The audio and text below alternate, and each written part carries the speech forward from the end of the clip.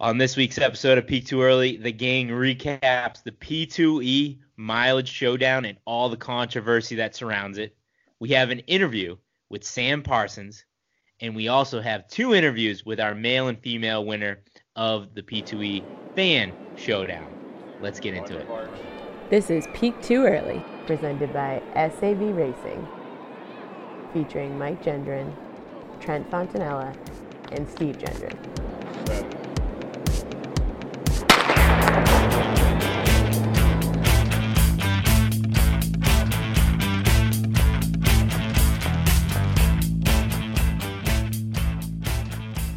Hey everyone, and welcome back to the greatest running podcast in the world, Peak Too Early. I am one of your hosts, Steve Gendron, and I am joined by Mike Gendron, who is somewhere off the coast of Connecticut. Mike, how you doing?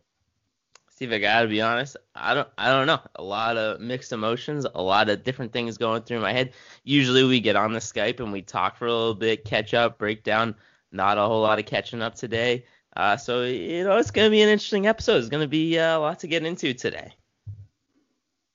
And as always, at the House of Sav, we got Trent Fontanella. Trent, how you doing?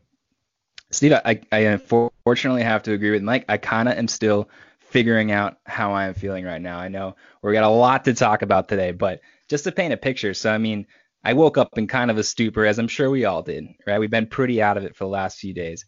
I go to get my coffee. I see some crazy things on, social media and in my text messages, but I actually had probably the busiest day of work I've had in weeks. So I haven't responded to any text. Anyone that kind of reached out to me regarding, the big week, I've just ignored. Any of the analysis that I had to figure out what I was feeling, I had to just compartmentalize and put it aside until about 20 minutes ago. I sat down and was like, oh shit, I'm about to go to war right now. Here we go. Let's go. All right, so we're going to break down this week because this was a big week, and we had a lot of people following along. It was a lot of fun. We were able to bring some competition to the world, some sports to the world where there are no sports. So I think that's pretty cool. But I think we need to start at the end to really get into it. And what happened last night, boys, was a masterpiece. It was a plan that came together just so perfectly. Very rarely in life does that happen. And coming into the last day of this mileage challenge, this three heavyweights facing off, I knew my only way to win, or my only way to have a shot at winning, was to play some mind games and get a little crafty out there. What do you guys think? I'm not sure how you have a smile on your face right now. How can you, if we decide that this is a legitimate victory for you, and that's a if you ask me at this point. I think there's a lot of discussion. I'm not saying you didn't win. I'm just saying we needed to talk a little bit more. But to have a smile on your face like that, you should not be proud of yourself, Steve. That was beaming. That was deceitful. That was rough. I don't know, man. I would not be smiling. You should not be proud of that victory. So let me break something down here first, because obviously there's a lot to get into here. But I just want to paint a picture here, because Steve, you just portrayed this as some Bill Belichickian, Mozart work of art masterpiece going on here. And I just want to throw something out there right there. Get ahead of this narrative, okay? Yesterday, we go into the day, and me and Trent are about 10 miles ahead of Steve. We're going to the last day, and everybody, including us, are anticipating this just absolute brutal brawl to the finish. The entire week had been leading up to it. Well, early in the morning, we get a message from Steve, this post on Strava, withdrawing from the competition. And what I want to say is, when you withdrew from the competition, you had no idea what my situation was. I had not announced to the world yet that I was hurting and that I was planning on leaving the competition. Now, the night before, I was a little scared, and around 6:37 in the morning, it was pretty clear to me and my wife that this competition was coming to a very fast end. But to you and the rest of the world, had no idea. So to think that when you dropped out of the competition, it was anything but you dropping out of the competition is absolutely absurd. Because me and Trent had just spent the last 3 days posting 25 to 30 mile days, that in your head is what was coming again. So I refuse to believe that when you dropped out of the competition originally, it was some masterful plan. It was you dropping out of the competition. And then as the day went on, and as I withdrew from the competition, because I literally couldn't run, which is something that you claimed originally that, oh, your knee was bothering you and you couldn't run. Apparently, when you dropped out of the competition, which again wasn't a masterful plan, it was, I don't know, just being a coward, I guess. And then when everything came through, then all of a sudden you took advantage of an opportunity that was placed in front of you. And that's what happened. That's the truth. That is the truth of the matter. I just got ahead of the narrative. Now we can decide what we do with it. So, okay, I'm going to stop everyone there. I'm just going to say that's wrong, and I have witnesses. Okay, that what you just said is wrong. So what's the truth? Correct me then. What's the truth? So now that we talked about the end, I say we go back to the beginning. No. Okay, fine. You want to get into this? Let's get into this. I want to know what the truth is. Listen. I want to know what the truth is. Okay. The Friday into Saturday, I was broken multiple times. At the pace that you two were going at, I could not keep up at that pace. And I'm trying to think who's the and we'll get into the leaders and the winners of the Peak Too Early Club. The general kind of club that we did with all the listeners. The high schooler that dropped out because he was injured. He stopped at 104. And Eric Mack, and he was going back and forth with was it Chris? Chris McIsaac. Yeah, and so he sent a screenshot when Eric dropped out. He sent a screenshot to the Peak Too Early Club, and he's to the Instagram, and I saw it saying, just kind of explaining how Eric had dropped out, and Chris just said, I can't tell if this kid's being savvy or not, meaning like, is he playing me? And that's what gave me the idea. And to be honest, guys, when I created this idea, it was not an idea to win. It was just an idea to not take the SATs. Okay? So what I had to do was I just had to convince one of you to stop. I had to convince one of you to stop and just accept that you were going to lose. Okay? And be happy with not taking the SATs.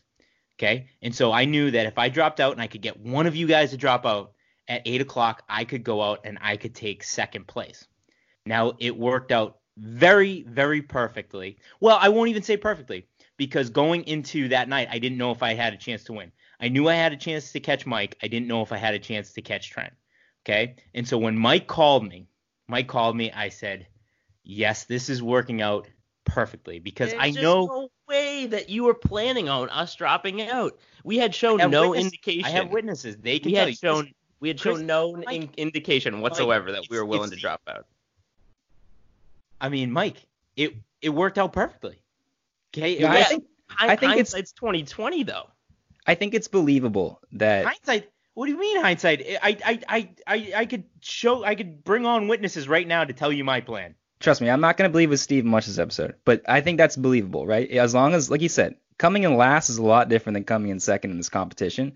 If, and I was right at the cusp of being 200 to run, like today, man, my Achilles feels like popcorn in there. It's crazy. But if I had been convinced that I was not going to come in last and my injuries had, escalated just a tad bit, I could see myself saying, okay, at least I'm safe in second.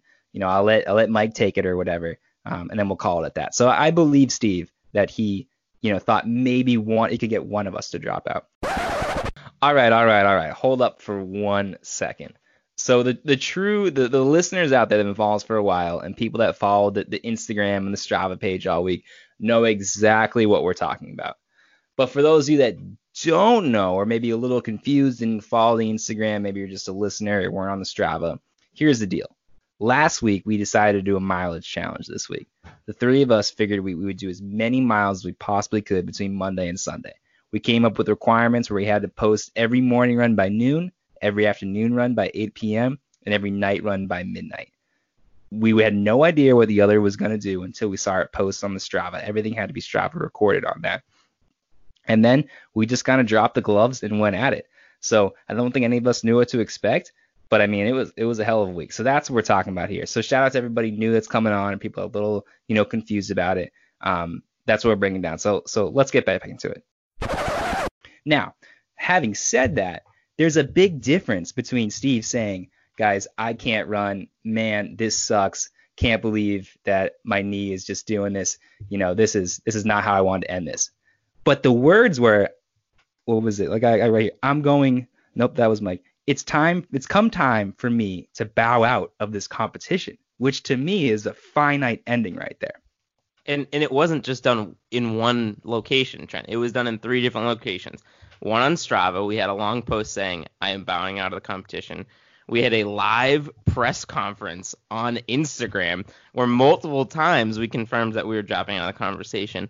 And then behind the scenes, I had a phone call with Steve because when I tell you guys that I was literally devastated, I had a bad day yesterday because I felt great all week. I felt so strong, and halfway through Saturday, I was like, there's no way that I lose this competition the way I feel right now. Obviously, Saturday night, things went south for me, and like I said on Instagram, I tried 4 times to run, and it wasn't like a matter of like, man, I'm in so much pain. It was a matter of like, I can't finish a mile, and if you can't finish a mile, you can't win this competition. You can't compete in this competition. So Steve called me, and this gets into even more logistical crap. Yeah, see, Mike, hold on. Part of me, okay, because this is, I was gonna come to this because this proves that this was premeditated. And I believe that at this point it was part of your plan. What I don't believe, and we can get back into this, I'll leave that in the dust. At this point, I believe that was part of your plan. But Steve calls me, and he's like, Mike, I'm on to you. I know that you're full of crap. Like, I know what you're doing. Just tell me that that's what you're doing. Like, you're just playing Trent right now. And, like, I was so upset about having to drop out of this competition because you guys know how much time and energy it took out of our lives. Like, we had to put everything into this. I was very upset I had to drop out. So when Steve was trying to say, like, hey, dude, you're faking it, basically, I was like, Steve, I am not faking it. Like, and he's like, no, I know what you're doing. And then so I said to Steve, I was like, listen, Steve, if you want to come back into this competition now that I'm dropping out, I was like, it is what it is. You can do that. And I was like, and I'll keep attempting to run. But I said to him, I was like, but I'm telling you right now, I can't do it. So if you come back into this competition, you're going to beat me. So just tell me right now if you're coming to this competition.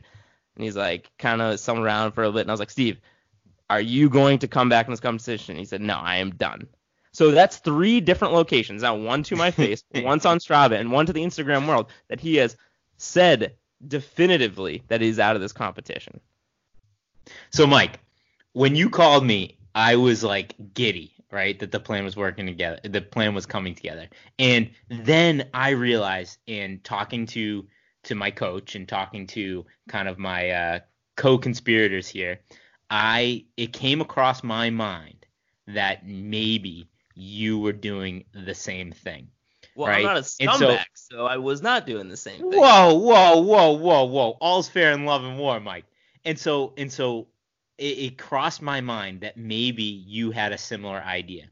And so we had a family. This is even crazier part of the story that nobody knows about. We had a family Mother's Day call scheduled for 7 o'clock. They tried to make it 7:30, and I pushed it to 7 because I knew I needed to be on the road shortly after 8 o'clock.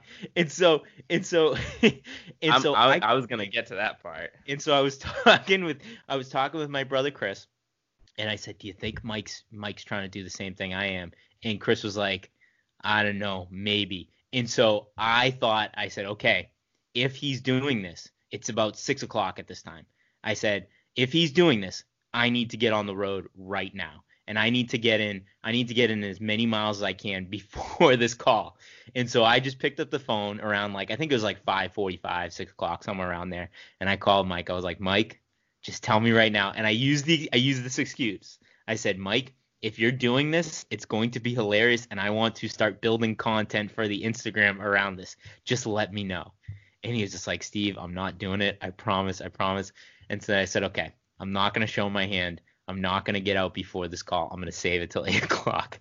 And we got on the call, and it went to the point where I had a bottle of Miller Lite. I filled it up with water, and I pretended like I was drinking during the entire call. That's the extent that I went to play this out. So here's the part And that then, I am. and then the call was running long, and I pretended like we froze, and I, I closed my computer at 8 o'clock. I threw on my running shoes, and I got out the door. So here's the part that makes me so upset is because I was kind of distracted, and I started drinking early because like I said, literally upset about this whole thing going down. And I wasn't really paying attention to the family group. Later on, like minutes before the call started, I saw that Steve had said, hey, can we do it at 7? So I was scrambling because it's Mother's Day to get on, and I didn't have enough time for it to occur to me what he was doing. Now, again, 2020 in retrospect, I wish to God I had realized that clue there, and I could have put it a word with Trent, because the funniest, the even funnier storyline of this entire thing is if Steve went out there and did his whole thing from 8 to midnight, and we clued Trent in to do 1 mile, and he dropped it at midnight just to beat you. Would have been. I mean, Trent, did it occur to you at all to like do like a safety mile ever? Just No. like, So hey. I went out for like a little like nature walk with my family for Mother's Day. You know, I probably did like 2 or 3 miles just like walking around. And I was definitely falling apart, but I was thinking I'm gonna need to be up all night or whatever. I may need to like bail on this like family Mother's Day celebration. But once I committed to that, I knew, it was over, because I can't hike for like, an hour and a half, 2 hours. And it wasn't a real hike. It was a walk, and I was like, straggling way in the back because it was so hard to move. But once I committed to that, then no, I was over. I had the pizza out, had the movies, had the beer. It was bedtime after that. So here's the part that like really pisses me off, Steve, and really drives me nuts, right? Is because, so like I said, I knew pretty early on that my chances of being able to run yesterday were slim, but I was gonna try multiple times. So I tried at like 6:30 or 7 in the morning. I tried at 9. I tried at 11. I tried at noon, and it was like the noon one, because I knew at that time Trent would be posting his first run, and I would know by then if I was going to be able to get any miles in. So my noon one, I got like a quarter mile in, like walk jogging every, 5 seconds. I open the phone, I see Trent's, 12 miles or whatever. So I knew that it was just over, and I could never make up that mileage. So I had all these thoughts going through my head. I was like, all right, well, here's what I could do. I could just let this roll out until like right before 8, and then announce it at 8, so that Trent doesn't have to do any like crazy miles from 8 to midnight. Thank you, Mike. But then I thought about how much pain I was in right now, and knowing that you had already dropped out and that I couldn't run any more miles. I was like, how big of a jerk move would it be if I make Trent run like another 15-mile run today, potentially damaging his body for the next like year? And I would have to live with that. So that's when I decided, before I even called you, Steve, I called Trent, and I was like, hey, dude, just so you know, I'm making the announcement soon. But if I were you, just shut it down, because I'm not going to run any more miles. Steve is done. You win. Don't hurt yourself anymore. I called him to say, stop running, because you've already won, and I don't want you to hurt yourself. Yeah, That's the piece that I didn't count on. That's the piece that opened the door, okay? And that's the piece when I, sat down with my co-conspirators and we talked this out. That's when it became a legitimate possibility to take home the victory. So on that though, this is what actually pisses me off is Steve. I ran more miles than you. No doubt about it in my head. You want to get into that? Yes, we're going to get into it right now. Let's get into that. I sent you guys an email about 5 minutes ago with my official appeals case. Now, yesterday, I was on Strava. I went for my run. At, about 10 miles in or so, I looked down at my app, and it says Strava has encountered an error. It is now, like, resumed tracking your run or whatever. Turns out it was tracking my time, but it just drew a straight line from the last GPS tracking point it had to where it began tracking me again. You can see on the map, which I sent you in my official appeals case prepared by my lawyer, it goes directly across main roads, like diagonal across like routes with barriers that there's no way you could go across. And it measures at about a mile. I then went on Map My Run to show and see what it was really, and it was 1.41 miles.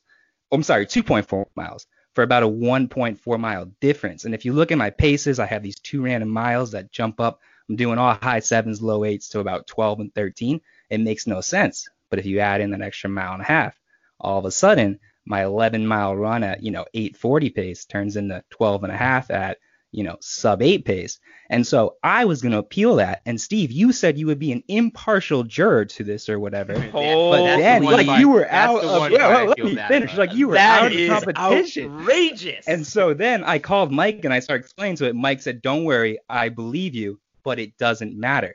And so at that point, Steve has said he's an impartial, saying he was out. Mike declined, so he agreed with me. He was accepting it. So Mike was the one to accept it as really the only impartial person. So he accepts my appeal. So I actually ran more miles than No. See, here and here's the biggest problem I have with that. So we just did 120 miles each, right? I never once checked to see if there was an error with any of my Strava. And I guarantee that all of us had errors in our Strava. And the other thing is, if you look at my miles, hold on. If you look at my miles, I am significantly average pace faster than both of you, significantly, because I knew that uploading it to Strava, there was a very good chance that there could be some sort of error, some sort of change when you upload it to Strava. And I was so unbelievably scared. Every single time I go for a run, I was scared of uploading it to Strava and seeing 8:31, 8:32. So I made sure to keep my pace down for when I guarantee you it happened to all of us on multiple occasions out there. But there's a difference between Strava not picking up your actual pace and Strava actually showing you error has occurred. And then it seemed like you guys were going to, respect. I mean, if you don't respect the Aussie system, then I don't know what to tell you. Well, but errors could have occurred in any GPS.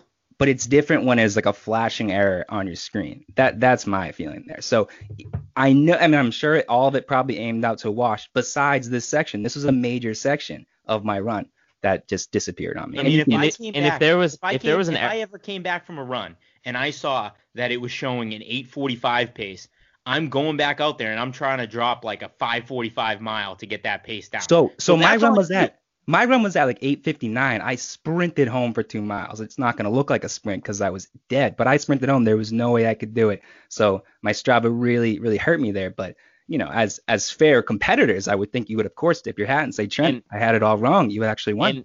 And if this happened on day 2 and Trent brought this to our attention, Steve, in your heart that you would be like, yeah, that makes perfect sense. They even had like a notepad with math done out and all this stuff. Like, I let the time slide. Okay, so like the time was like, okay, we understand that there was an error. We'll let the time slide, but there's no way you can give them the miles because that could have happened to any of us. We agreed to let the time slide, but I'm not giving you the miles for that. I don't think it could happen to any of us. I think that was or it could have happened to any of us. I think we would have said yes to you. Every single run I did last week, I guarantee you I find errors. Okay, if you can find one that was like a significant chunk like that, then I would give you the extra miles there. Trent, you get the benefit of letting the time slide. You get the benefit of letting the time slide. You're not getting the miles on this one. I don't need the miles for the competition. I just want the people to know that the people's champ, as I've been called by many a listener, actually did run the most miles. There's no doubt.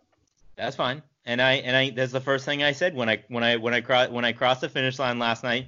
I got on my phone. I recorded a video saying, hey, listen, I know that there's going to be controversy, and I know a lot of you aren't going to award this to me. But, hey, I'm embracing the controversy. I love it. I live in it. I did this for the controversy, Trent. Listen, there's many levels to this controversy too, right?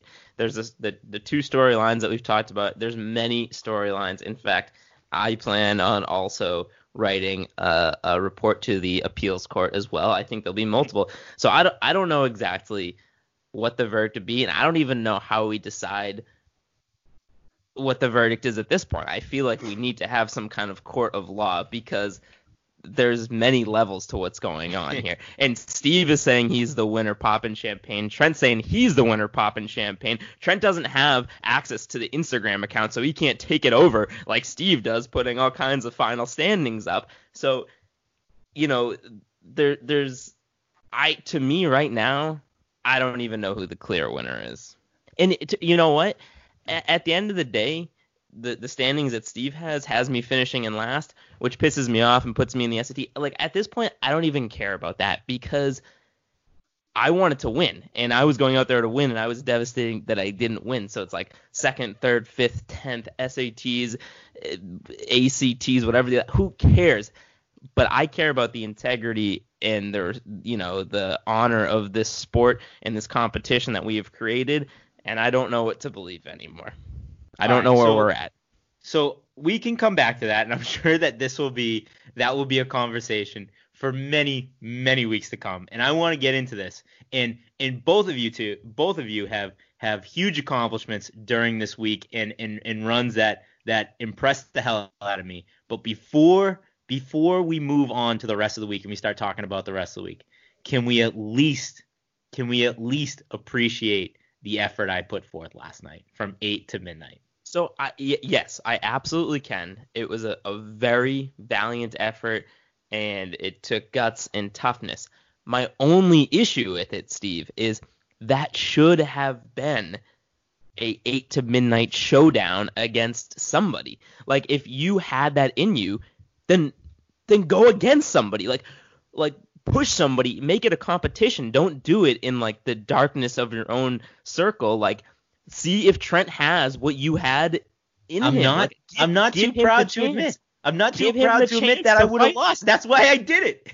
I was going to lose. I had to play mind games. I had to put together some mental warfare to have a shot. Okay? And listen, my knee was in excruciating pain for 3 days. And so here's the story of last night. So I finish up.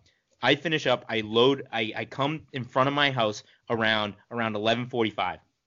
I load up all my runs really quickly to see if I'm ahead of Trent.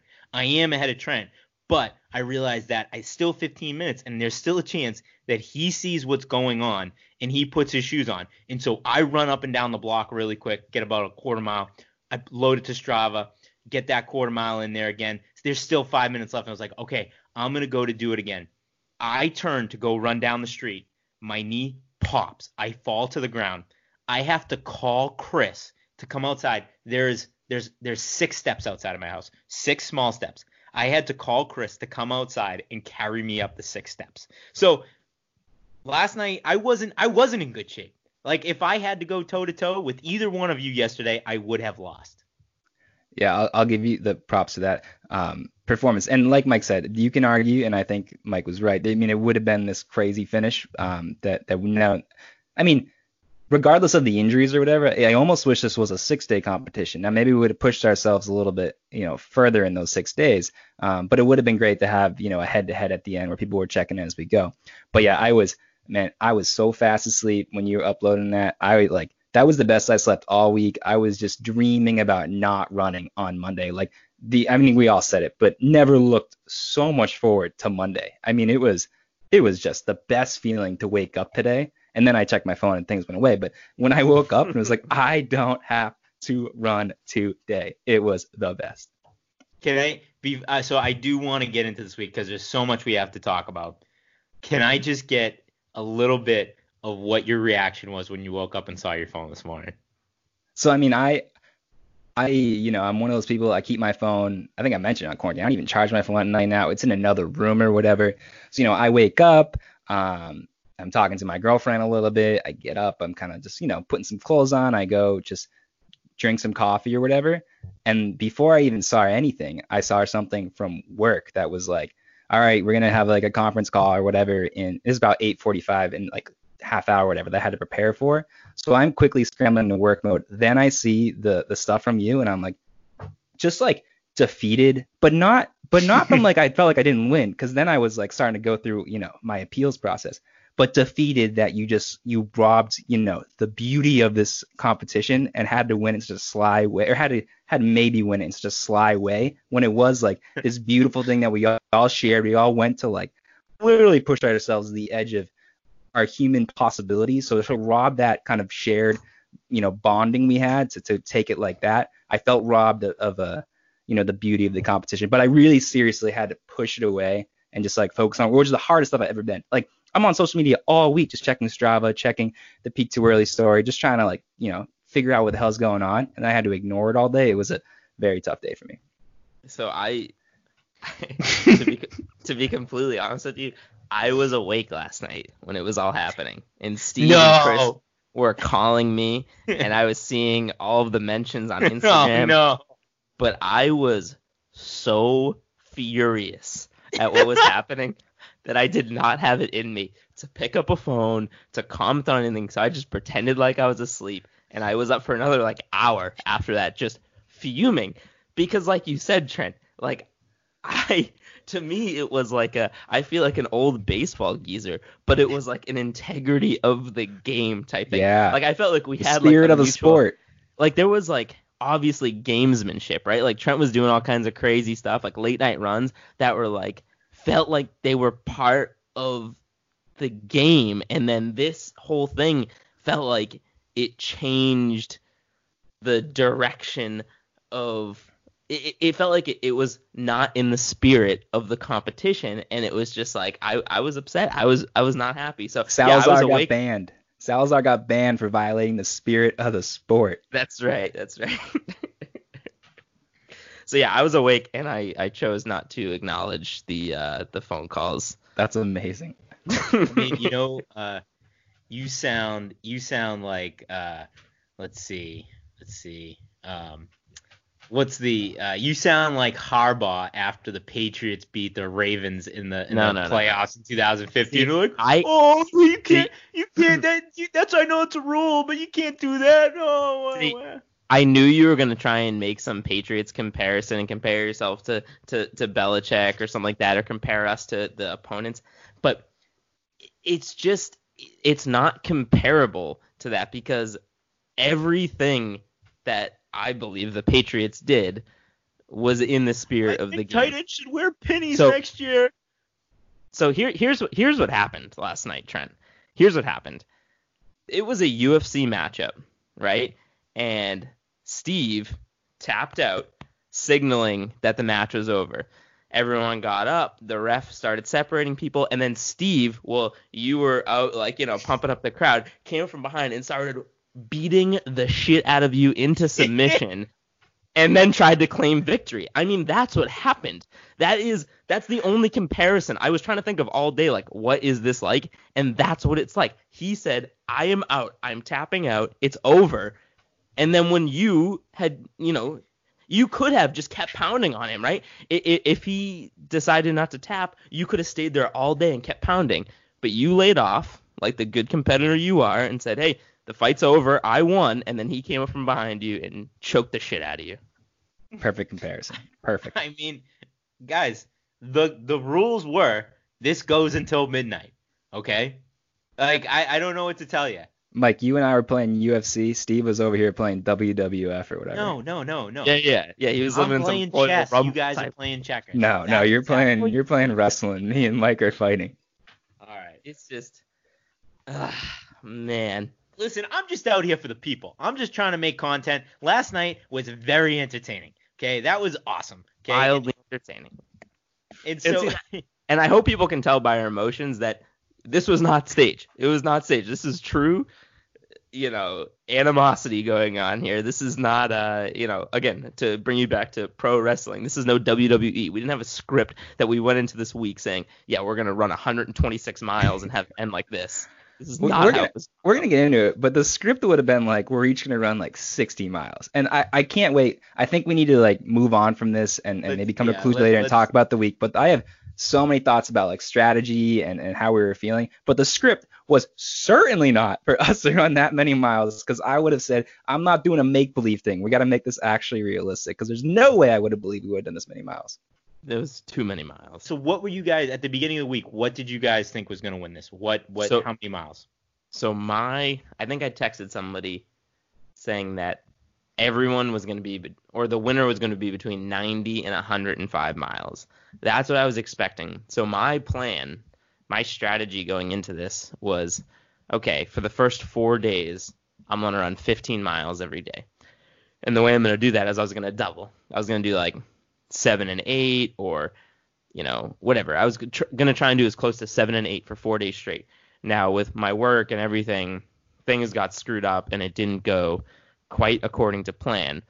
But my thought process is if for the first 4 days I can at least get 15, then things will get weird into the weekend and I'll set myself up to be there for the final home stretch. And that's kind of what happened, but things got carried away a little bit too early, I think. Yeah, things got very carried away. So 90 to 105, I would have said would have clearly won it, because I would have figured one of us would have just been like, I can't do it. Like, my body's, not going to cooperate, and they drop way behind. And then the other two would kind of fight it out, but it would, the crap we were doing, it might fight on, get up to like 70 or 80. So, I mean, before Steve hijacked the story last night, I think the story was my strategy. And then, like, if I could come back from it, and to give the people like some insights. We would have spent 30 minutes talking about your strategy. Yeah. So day one, I ran like 4.5. Day two, I ran like 6.5. The victor goes to spoil. Sorry. So what happened there was I truly thought like 70 to 80 was going to win it. And I figured 7 days of hell or 5 days of hell, either way, I'm going to push my body to its furthest. Like, if I'm doing, 15 miles a day versus like 12 to 14 versus where my body was at, it was going to hurt, the same, basically. It wasn't going to hurt anymore to do a little bit more. So I figured I'd take the first 2 days off, knowing if I was able to do 15 to 20 miles a day for those last 5 days, I would still easily be able to win the competition, and I'd be coming in super fresh. However, you guys out of the box, Steve, you had like a 12 or 13 mile run that was, I don't remember exactly the pace, but way faster than I thought it was going to be on Monday. And then Mike was doing a big double or whatever, and I was kind of shook a little bit. It kind of made me question my strategy, because I was expecting, man, I just need 4 or 5 hard days. It'll hurt like hell, but I can do it, and I'll easily win with 80 to 90. And then all of a sudden, you guys are on pace to run, 105 to 110 or whatever, and I had to quickly change my strategy. So Trent, yeah, I'm right there with you. I thought 80 to 90 was going to win this easily. But, I mean, I also knew that I needed to get out hard, because I thought both of you could close better than I could. So I needed to get out. I needed to run from the lead and stay there. And you ran 11 miles for the first 2 days, which is insane. Like, we were making fun of you, and credit to you, the past 5 days have been the most heroic comeback I've seen in any sports. It's actually made me think, and I want you to take this as a compliment, Trent. It makes me think that, because what you did over the past 5 days, you didn't even come close to what you should have accomplished in this sport if you have the ability to do that. Are you saying I should take up ultra? No, what I'm saying is you have some type of genetic ability to run and just, like, listen, Mike and I, we're grinders. We're able to fight through pain. You have the ability to just, like, not feel pain and keep going. It was incredible. No. I felt a whole lot of pain. This was a painful week. So, I honestly think that my strategy might have been a good strategy, because I don't know if I felt that much. I mean, I'm not saying, I can't say how much pain you guys are hurting, because, like, I couldn't move my knees and stuff. But there were points where, like, my legs were locking up and I really, like, had standing or whatever. Like, I'd be walking and I'd be, like, a little shaky. To get going on my runs, I literally, like, power walk for, all the way down my block, and then break into, like, a slow stride. It would get me at, like, a 10-minute pace or whatever. And then by, like, a half mile in and get down a 9-minute pace. And then by the end, I could get down. Like, I needed time to get my legs going. But I wonder if, like, my strategy of doing another 5 to 10 miles per day than you guys were doing was actually not the worst strategy. Like, could I beat my body up any more than I already was? Or would I be able to save any more if I cut it back? So I wonder, and I did, like, Steve, you had the heroic comeback at the end there, but, like, my body did last, a day longer, or maybe a day and a half longer than you guys. I maybe had less days of hell on it. So I know this sounds like counterintuitive, but, like, I know I had to drop out on the last day, right? And I know it was my Achilles, but, like, there's a difference between, like, your body being, like, beat to hell and, like, everything hurts and, like, just completely worn out, and an injury that does not allow you to run. And I understand that it was the 114 miles that put that injury on my body, but I am telling you right now, if my Achilles was anything less than, like, inability to run, I truly felt like I was set up to have another 25 to 30 mile day on Sunday. Like, my body, my quads, my hamstrings, my hips, like, felt strong. And when I was on runs, it was like I felt strong. And then it was on Saturday night. It was almost a matter of 10 minutes that changed everything, right? It wasn't like I was like, obviously I wasn't having fun doing this challenge, but in the back of my head, I was so confident that I was going to win. I already had like my victory speech ready to go because I knew how bad you guys were hurting. And I was like, I'm having a hard time, but I really don't think I'm hurting as bad as these guys. Like, I really think I'm doing better. And then in a matter of 10 minutes on Saturday night, it all changed. So it's like it's hard to say your strategy wasn't correct because obviously it panned out and you were the one who, was still around on Sunday. But like, I felt like you went a little dramatic on the short side, right? Like you could have done like 8 to 10 miles and that would have still been like keeping it easy compared to us, but keeping you like, you wouldn't have to had as big of a surge, right? Yeah, not saying I perfectly executed the strategy. I think if I went back, I would do it a little bit different. But I do think there was something to be said with like trying to stay a little fresher later in the game. Yeah. So the first and last time I felt good was the first run of this competition on Monday. So I did a 12-mile run to kick off on Monday morning. I felt good on that run. That was the last time I felt good. I felt like absolute dog shit for every step of this challenge. And there was 3 moments that broke me that led to me resorting to dirty tactics on Sunday. On Wednesday, I thought Mike was taking an off day. Before that was the day that accelerated this, and it's like, oh, buckle up. Like we're in this for the long haul. So Trent had finally said, okay, I got to stop messing around. I got to start putting in miles. And I forget exactly where I was at, but you got within 15, so somewhere 10 to 15 of me. And I had like an 8-mile lead on Mike. And I thought for sure Mike was either going to take the day off or he was going to post a small run at night. And then out of nowhere, right before 8 o'clock, Mike posts a 16-miler. That was devastating. So that was the first moment that broke me. The second time was Friday night. I put a decent run in the morning, and I think we were all on Friday going into Friday. We were all like right around 70s, like high 70s. I put in a decent run in the morning. I think it was like 8 to 9. That hurt like hell. I went out that night. It was rainy. It was dark. It was cold. My legs felt like shit. I put in another 8 miles that every step of that way was excruciating pain. And I got to 80, and I thought I was going to have like an 8-mile lead on the field. And I came in, and Mike had 90 miles. Like that was the point where I literally collapsed. I collapsed because I came in. I was bragging to Chris. I was like, Chris, I just took the lead. Like, I got this thing. I can grind this out for 2 more days. And he goes, don't look at Strava. I was like, what?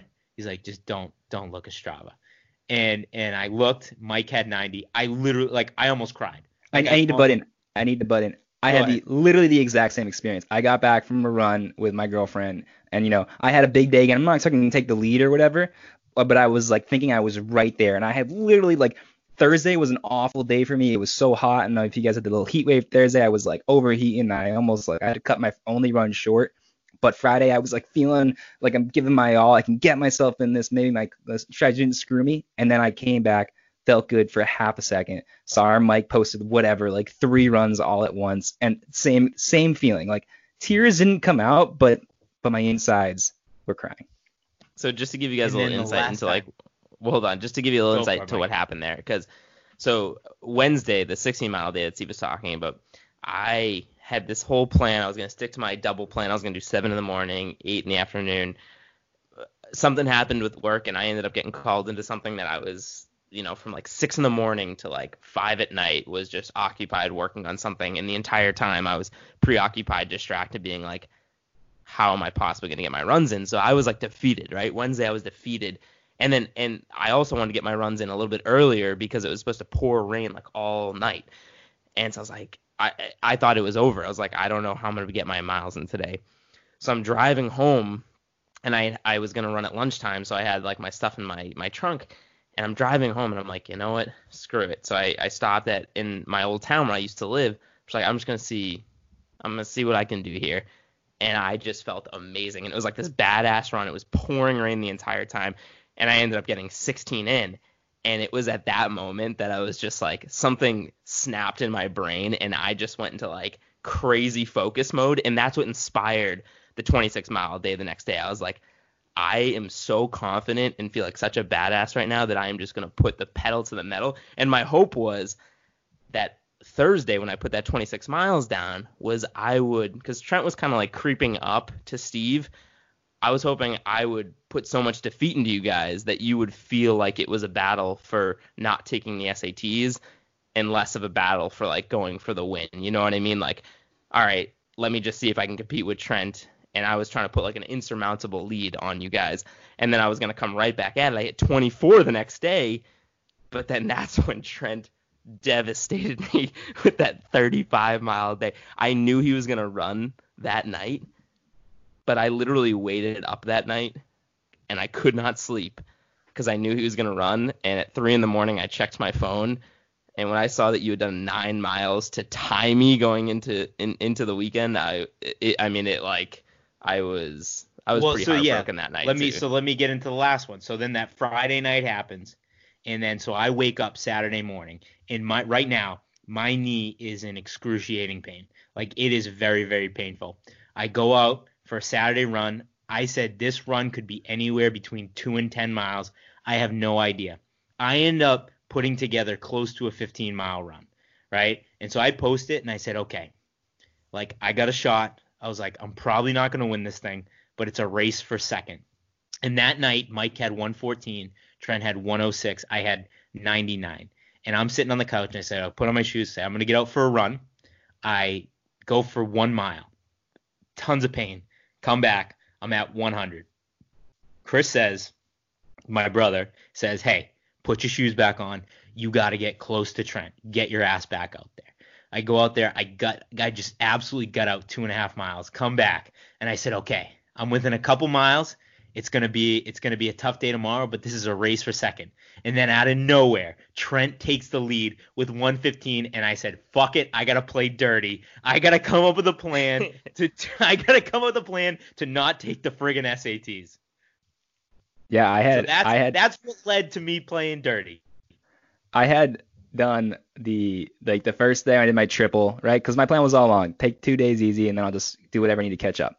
So first day I did like 20 or whatever. And then each day I realized I had to do more and more because you guys were just being complete lunatics and running so many miles.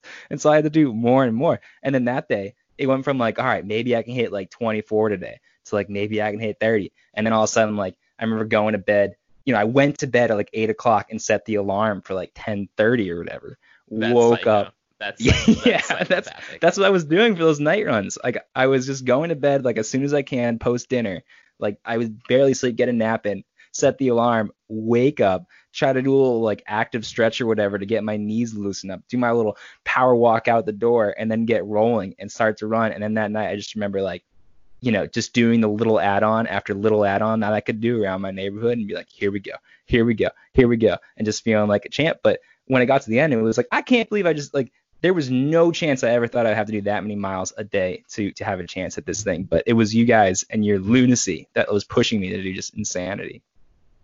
I mean, at the end of the day, we're probably going to disagree about this for a very long time, but I think we put on quite a show and more miles than I think at least any of us expected, and I think a lot of other people expected for sure, including Steve. This is a great transition. Our guy, Sam Parsons. I think we kind of shocked the world with him too.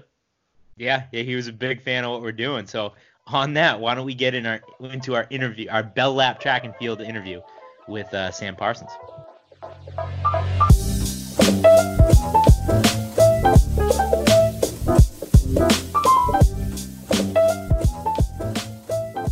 You drinking a little whiskey there? What is this? Yeah, man. So I'm fresh out of beer. I was at my red wine earlier, switching it up. So just a little Jameson, All right. The stomach's still a little fucked up from last week, so Just the beer doesn't. drowning your sorrows here. Yes, the pain really. We were talking about it earlier, and it was like, we were all just laser focused in all week, and today I just started drinking at 11 a.m. I put my work aside at 11 a.m. and I was just like, you know what, this is what's happening today. There he is. There's the champ. What's up, bud? How's it going? Going good, man. Just trying Little late night sneak attack last night.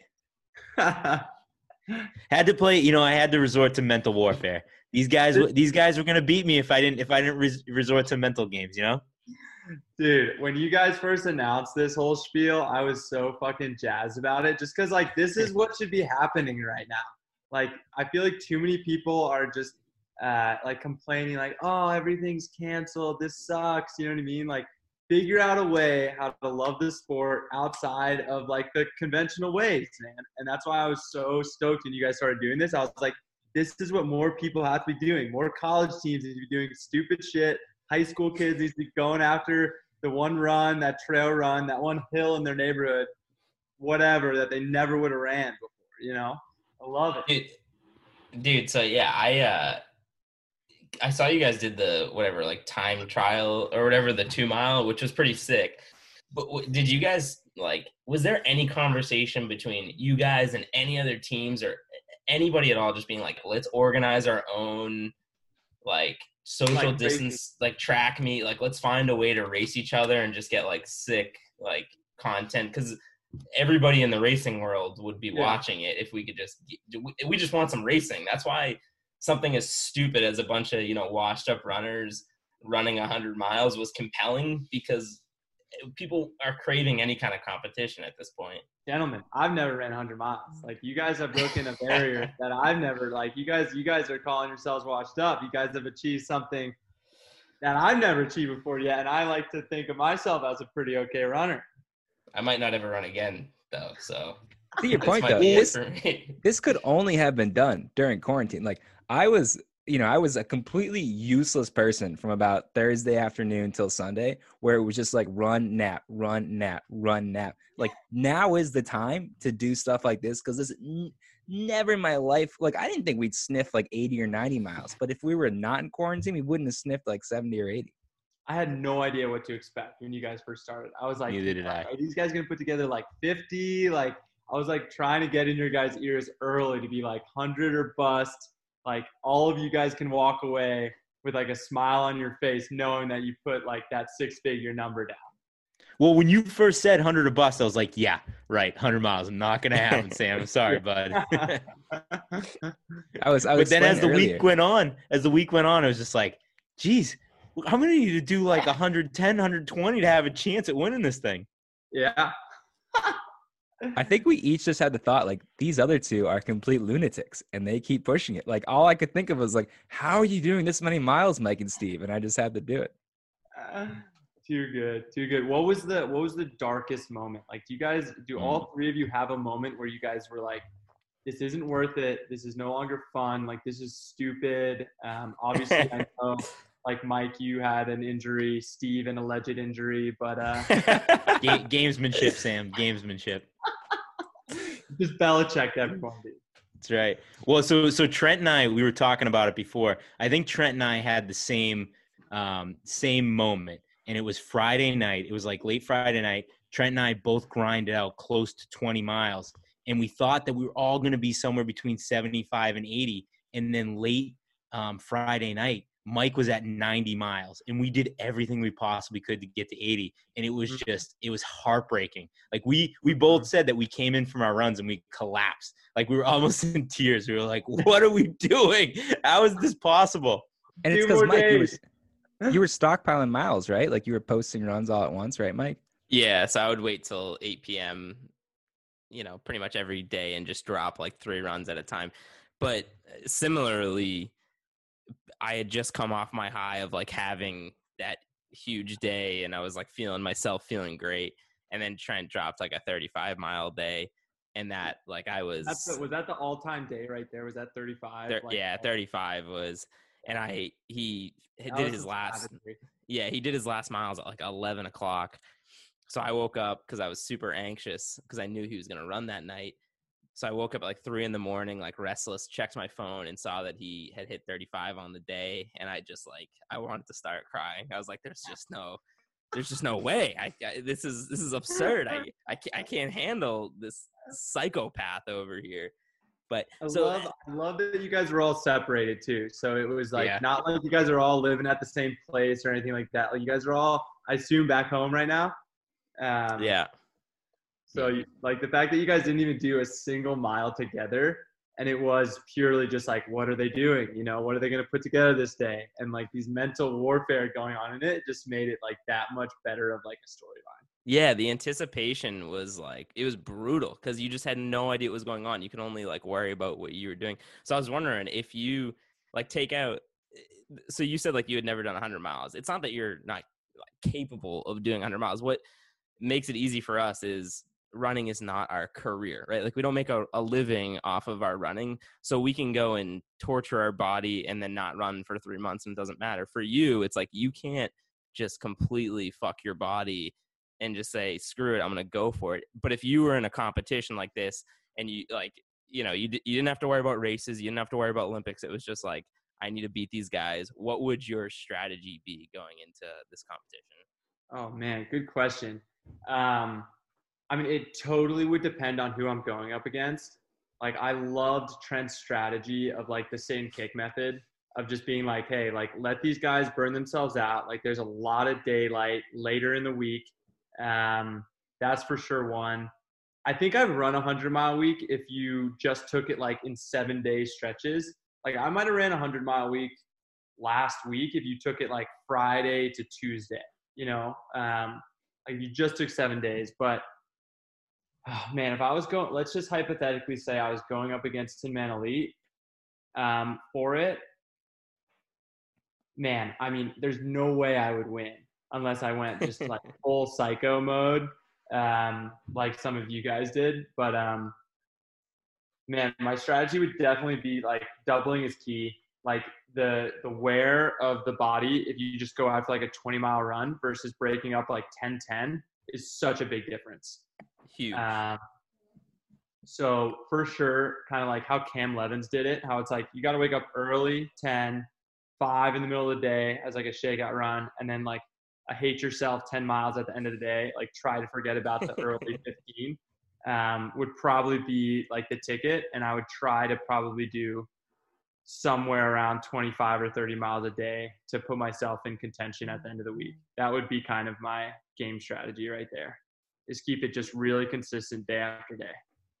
Who on Tin Man would be the favorite to win? I mean, definitely Reed, just because he runs the most miles, like That makes sense. typically. But the person who would probably win just because of like total lack of understanding of his body and just he has like the shutoff switch, you know, that you like need for like ultra running and things like that, is Sydney Gedabudai. Okay. He can totally just go dumb in running, and he's like very naive in the sport. So he would totally just go out in like the wrong way. Like I think Sydney would go out for like a 40-mile run type of deal, you know, and just be like, wow, like first day, just being like, I'm going to do 50 today, you know, like that's some shit he would pull. So he would. So I think Trent has that. Trent has the shutoff switch, but he went about it a little bit smarter. Yeah. So he slow played it, but I think we all found out that he can just turn his brain off and be like, I just don't feel pain today.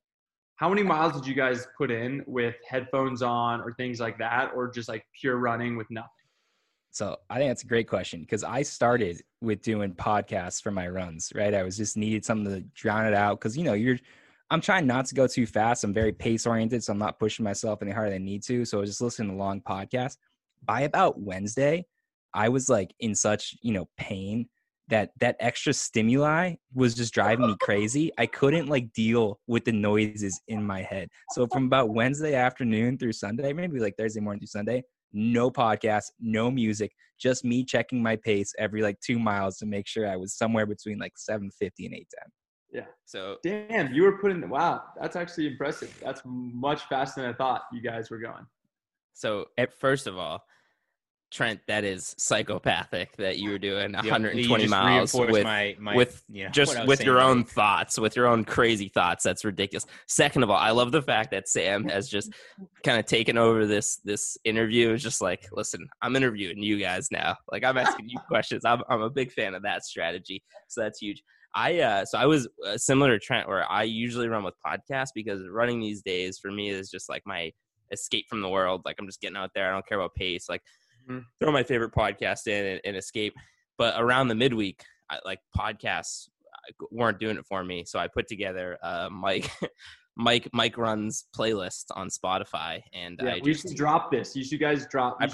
Let's drop Mike's playlist. See, I don't know if people like it because it's a combination of Taylor Swift, Billy Joel, Kanye West, and let's see, like Zach Brown Band. Like it's just the most ridiculous combination of just all the of music, all just the stuff that like music. I got yeah, you. exactly. That's what I need when I'm out there.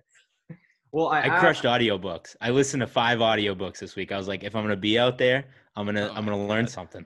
Yeah, and that's exactly, it's like why I asked, because when this quarantine first hit, I feel like everyone went through this like wave of like, wow, this sucks so bad.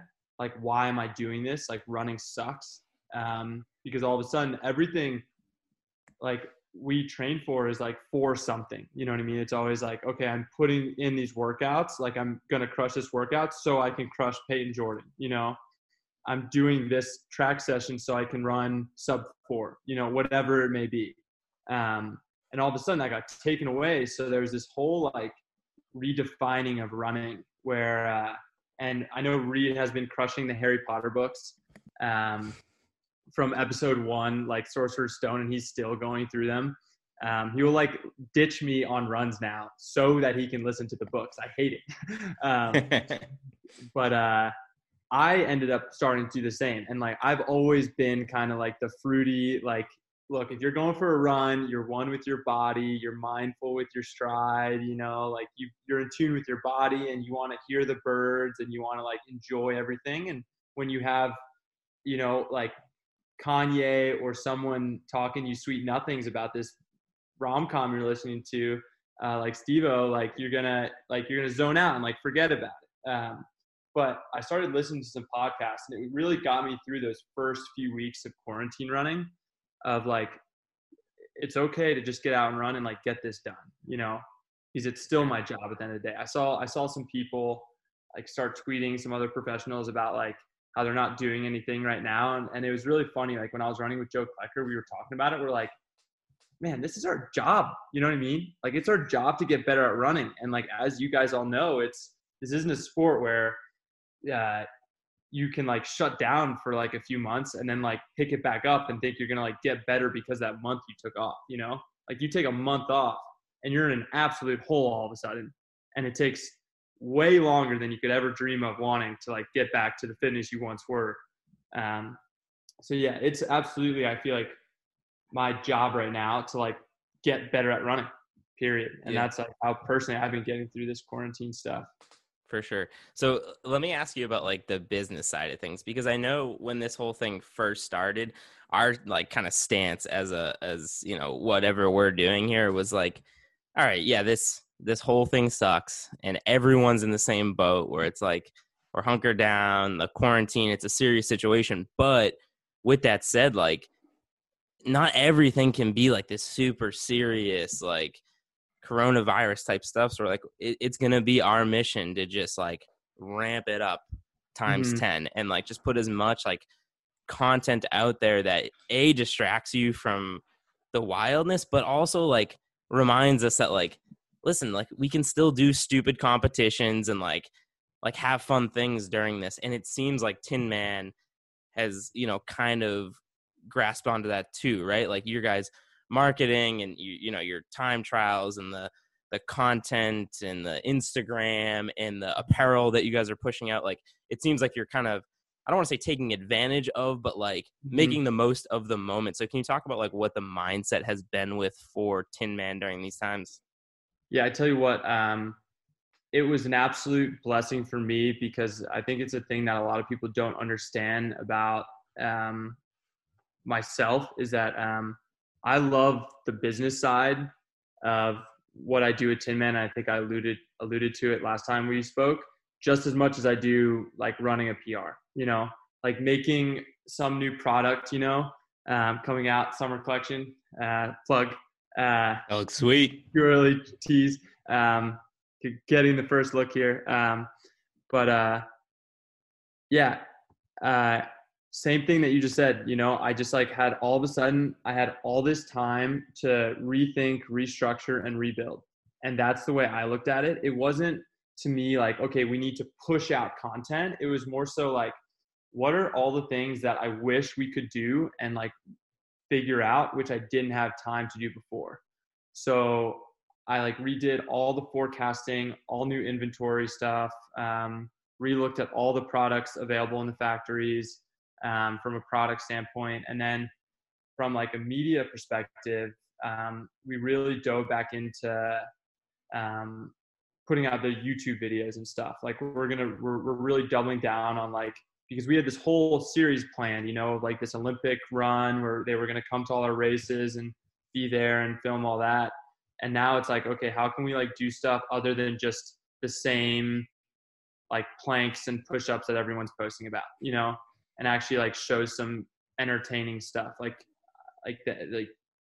not to bash those people, but like, I get it. You know what I mean? Like we all know, we all have a core routine. Like it's great you're sharing, but there's more to it than that, that people need.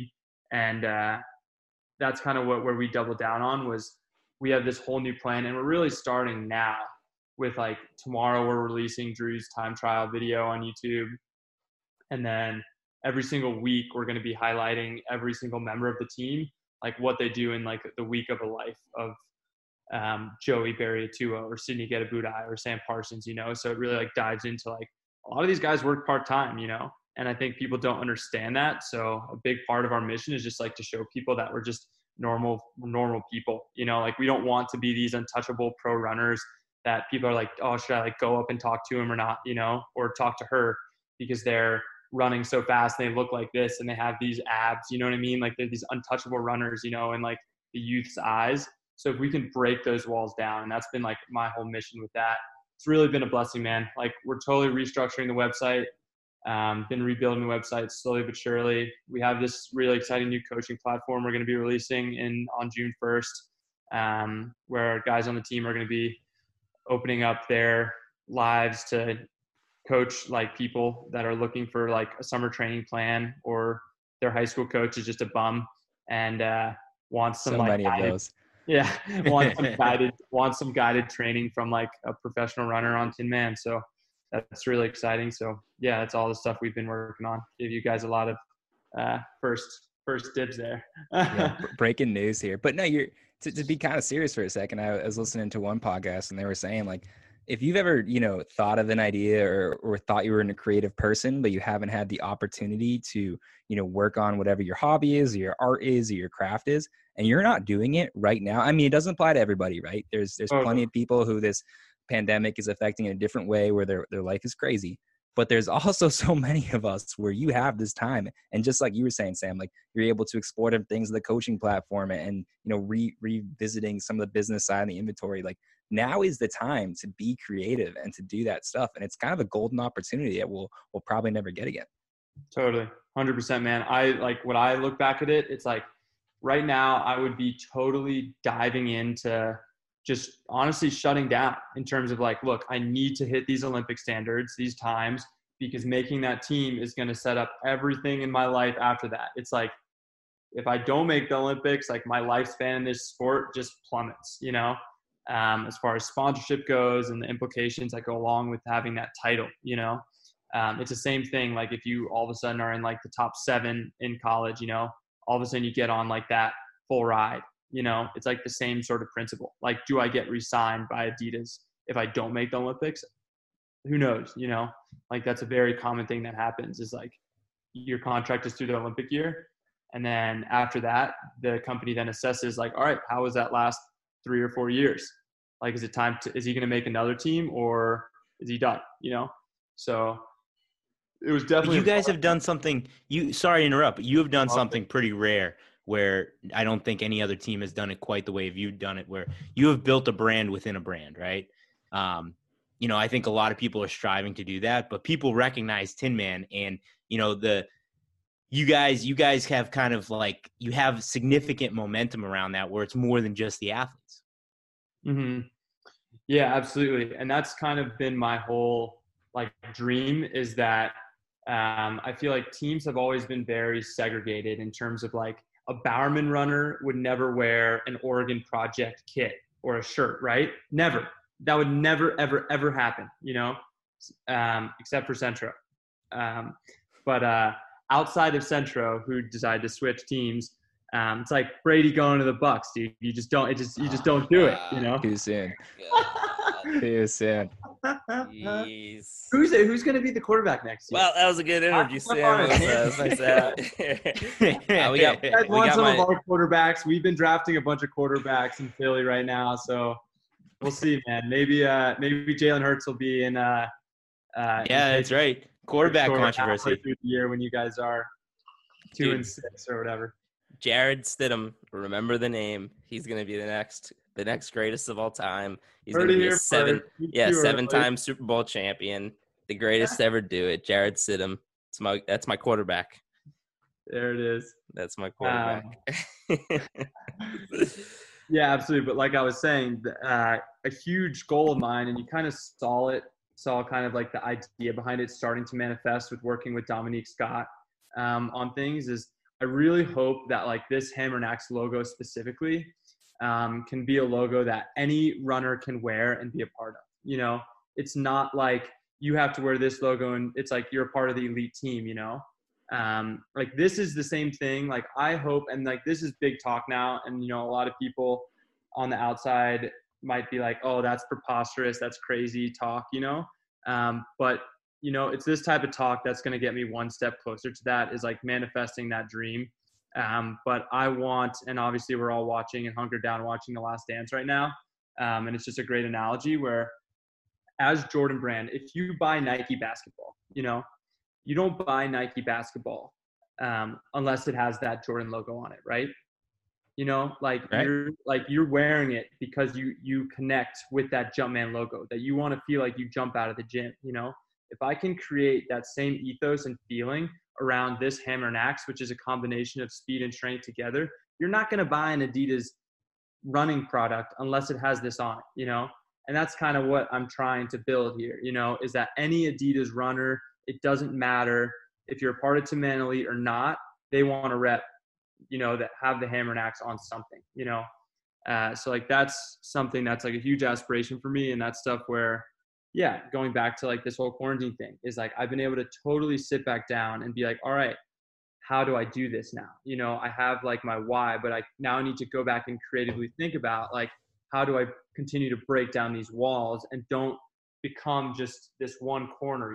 It's like, how do we appeal to every single demographic across every single country, to be able to like accomplish that type of dream. So yeah, that's kind of been the whole mindset. I've been meaning to ask you a question. Was there any Chuck Liddell inspiration in the Hammer and Axe? No, I don't even know the reference. So whenever he used to win a fight, he used to like throw up the Really? which is essentially the Tin Man logo now. Yeah, you got to check it out. I got to go back and find that then. I mean, it's definitely, it very much was the inspiration behind the Hammer Axe very much was this feeling of Colorado. Like I feel like the biggest inspiration behind it was from the Colorado State University, like the Rams. They also have like kind of part of that Ram logo is they have this hammer and axe, it's like a mining axe. And it was kind of that aura, and also combining, it's like, it was all about like, how do we create something that has a universal language? And it's all coming back from professional sports teams. They do it best, if you look at, I'm trying to think of one. I mean, as stupid as like the Philadelphia Eagles, like if I go like this to someone in Philly, you know what I mean? They know exactly what I'm talking about. It's a universal language, I don't need to say anything to that person. It's like, go Birds, Mm-hmm. And it's creating that top to bottom. So it's like making sure that I'm telling too much information. All these other professional teams are going to start taking all this. Giving away the secrets. If they do it too, that's just better for their brand and marketing too. But it's like top to bottom, So it's like, how do the fans communicate with one another? They can just do this seamlessly. The same way Chuck Liddell communicated with his fans and with his people, being like, this is that, like there was one moment in Switzerland, man, I'll never forget, after a race, and there were these like French kids, couldn't speak any English, couldn't speak any German to talk to me. And they just like walked by me and they were like, Yeah. you know, and I was like, yeah, like I see you, you know, and then we were friends, you know, we didn't need to say anything. But yeah, that's it. I can't wait to see Chuck Liddell come out with some Tin Man gear on. Just be like the most unlikely, athlete rep. Be sued by Chuck Liddell. Right. Yeah, right. Hit him up. What an unlikely, relationship that Tin Man and Chuck Liddell would be. Yeah, absolutely. Bridge Sports. So hey, before we wrap this up, I want to ask you, one last question here. Can we expect any time trials from you this summer? Yeah, absolutely. So like the reason the 2 mile time trial happened was from coach wanting this like data, it was like getting like baseline data. So a lot of the guys did it. They just didn't take it like seriously. They just kind of like went out and did a 2 mile like as hard as they could. Not like what Drew did, like spike up and like really treat it like something, But I was talking to coach that like if I do a time trial, I would really want to do like an 800. Like I haven't run, like I've ran 152 in practice before, but like I would love to see, and that was like peak, like that was like in the middle of my track season, like tuning up for a 1500 or like later that weekend. So if I could like do anything like that again, I'd be pretty stoked on that. I feel like I never get the opportunity to run 800s in practice or anything, in like races, or like it's not worth going to a race and doing an 800 and embarrassing myself. So I would love to just see what I can throw down there. We're making a little road trip here soon. Hopefully once this stuff settles down, it'll be all right to some sea level. So hopefully we'll go rip it, and maybe some other guys will go after a mile. We'll see. Hopefully keep the Tin Man trials going. Nice, how are you guys feeling right now? Like so terrible. Like the soreness. So terrible. Like, what is it? Like, are you guys like Mike? Like, is the Achilles totally done now? Yeah. So I would say like the mental, like I'm just like mentally upset. I went like on a walk. He's today. mad at me.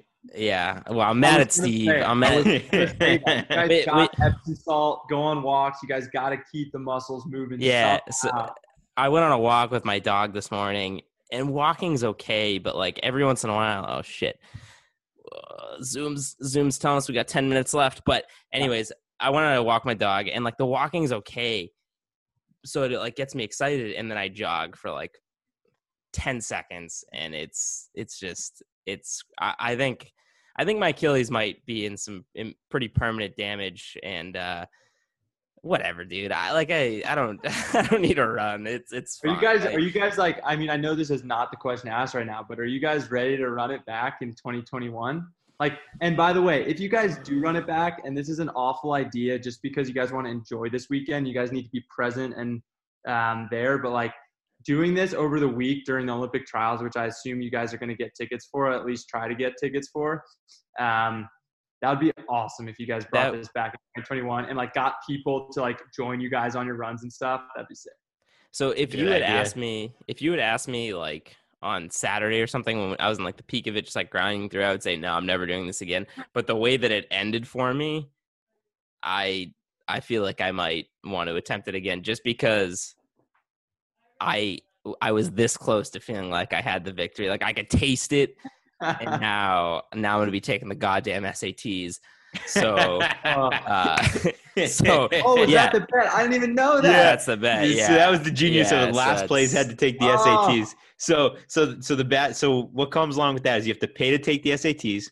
You have to spend an entire Saturday in a classroom for like high schoolers, and we get the results and we get to make fun of it on the podcast.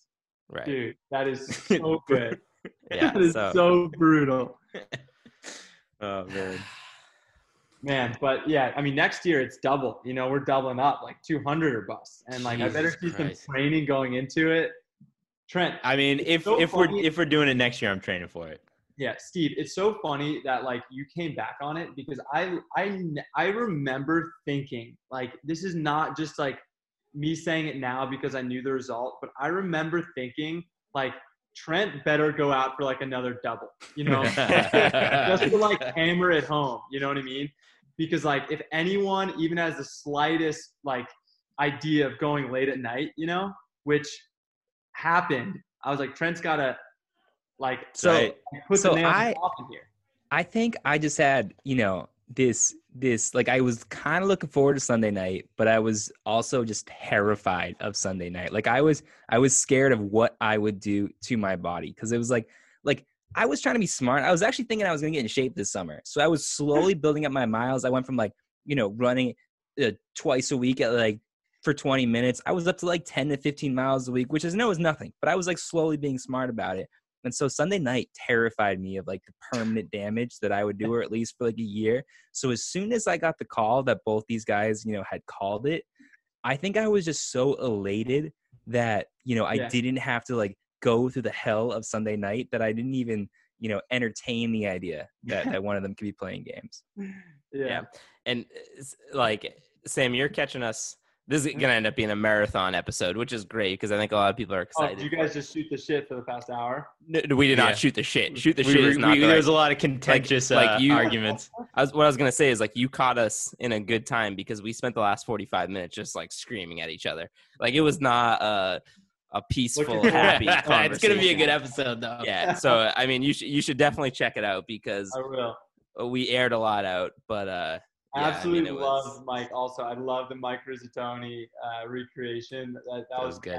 That was something that I have such an affinity with you guys on. Is all of your guys is movie humor and where you guys derive your jokes from and stuff. I'm just right on par with all that. So I was just dying watching all that. I was like, yes, yes. Hell of a far away from your heart, baby. That's right. Me and my that's wife, right. we couldn't keep it together. We tried so hard to be serious, we just couldn't keep it together. Oh, it was good, man. It was too good. I'm proud of you boys, man. Thanks, brother. You guys are making running fun again, and that's what it should be all about. And hopefully, we started this podcast in, I hope more people see the stuff that you guys pulled and want to do some fun stuff too, because now's the opportunity to go run up that mountain and pull some stuff. I know Joey went out for this trail run, trying to get the fastest known time up this trail, and we live in Boulder, you know what I mean? There are some of the best trail runners in the world living here. And I was like, Joey, this is stupid, dude. You're gonna have to be running 5:30s on those downhills, those trail runners, and you're not built for those technical trails. And of course he sprained his ankle. But he's fine, luckily. But now's the time to try that stuff. I was gonna go out and try to just absolutely obliterate the Mag's fastest known time. And then Matt McElroy, a triathlete here, who's a buddy of mine, just averaged 5:55s on it. And that's just some savagery, that's that's running 5 minute pace at least, for 15 miles if you were at sea level, on Stupid. flat, Stupid. So, yeah, I still got to give it a run though. We'll see. It's tough to call that stuff fun, but I think there's something that kind of bonds us and the running community of like what I did this week. Would I call it fun? No, but in the end, is it something I'm so glad that we all did, because it's a wild experience, just some of those crazy challenges and shit. It's kind of the beauty of the sport. It brings us together in a weird way. One proposition for next year, as the halfway bonus king of New York here. Yeah, right. You guys gotta have a halfway bonus on Wednesday. Is Whoever has great. something thought about halfway bonus. The other guys have to do something as a punishment. I don't know what it is, but got to get creative there with some sort of incentive. Great idea. Of, making that halfway. Love it. Guarantee you could just go for it, and then who cares what happens after that? You got the $1,000, baby. Love it. Love it. Well, hey Sam, we don't want to take up your whole night. Thank you so much for coming on. Hey, we really appreciate all the support, and it sucks what's going on right now with the coronavirus. The sport's getting canceled, but we're really going to be pulling for you once one track comes back in into 2021. Yeah, man, looking forward to seeing you guys in Boston, going after some Olympic qualifiers over at BU. All right. Definitely, yeah, brother. Let us know when you're in town. We'll Let us know we'll when go you're for doing a it. few celebratory beers after. Let us know you know Yeah. time trial too. I think it'd be fun if we put down a little P2E time trial 800, the day before. Yeah, Alright, that's right. Yeah, alright. let us know. We'll do something with you. Yeah, Yeah. it's I won't do it for another few weeks, so it gives you guys time. Yeah, to we're gonna need it. get the mojo back. You guys got to capitalize on all this fitness off this week, you know? Hopefully I can run by then, but we'll see. Yeah, right. Maybe I can watch. Oh, shit, man. All right, boys. All the best. Hey, dude, thank you. Appreciate it, brother.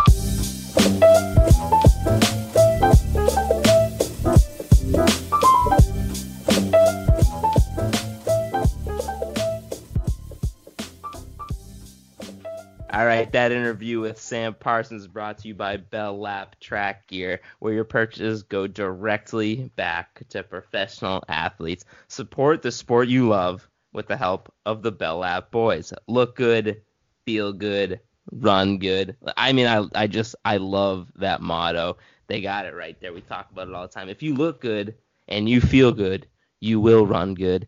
And when you're, when you're getting to the Instagram page over at Bell Lap Track and Field, you're going to get sick gear. It's going to go back to helping athletes, and it's going to grow the sport. It's the kind of stuff we need, and that's why we talk about them every single week. That's why we keep telling you guys to get there and buy stuff from them. All right. So, guys, we've had a few moments where we've kind of been in shock at how cool this has gone for us, right? We had the moment where we were down for the trials and we met some of the listeners and had that big party, and it was great.